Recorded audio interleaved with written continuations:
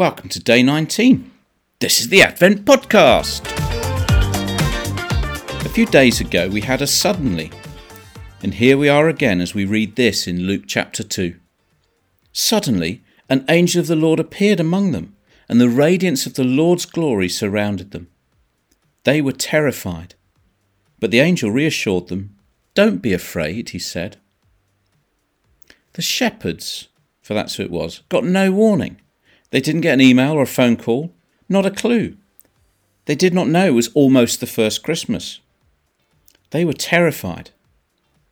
And we can sometimes feel that the Bible is full of don'ts. Don't do this, don't do that.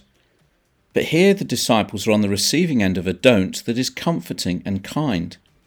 And it is the most often given command in the whole Bible. Don't be afraid. They had no idea what was happening or why.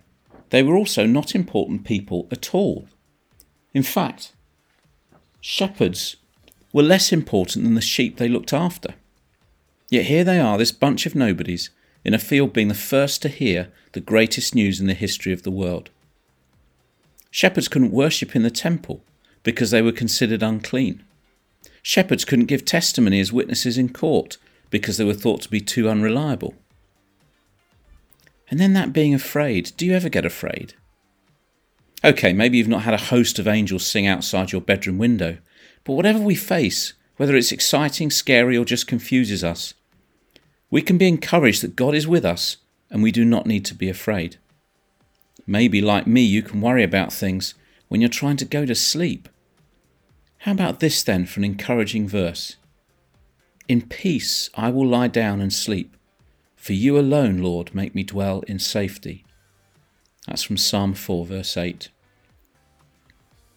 But here we have a picture today, through the shepherds, of a God who welcomes all. Those considered unclean, invited to be in the presence of the one the temple was built to worship. Those considered unreliable witnesses, the first to spill out onto the streets of Bethlehem and share the good news. This is the nature of God's kingdom, and you and me are invited to be part of it. We don't need to be afraid. Lord, help me to see through the shepherds your loving welcome to all this Christmas time. Help my anxious thoughts to be stilled when I read, "Do not be afraid." And help me this Christmas to share the good news that Emmanuel has come and invite others to join me and worship the King of Kings. Amen.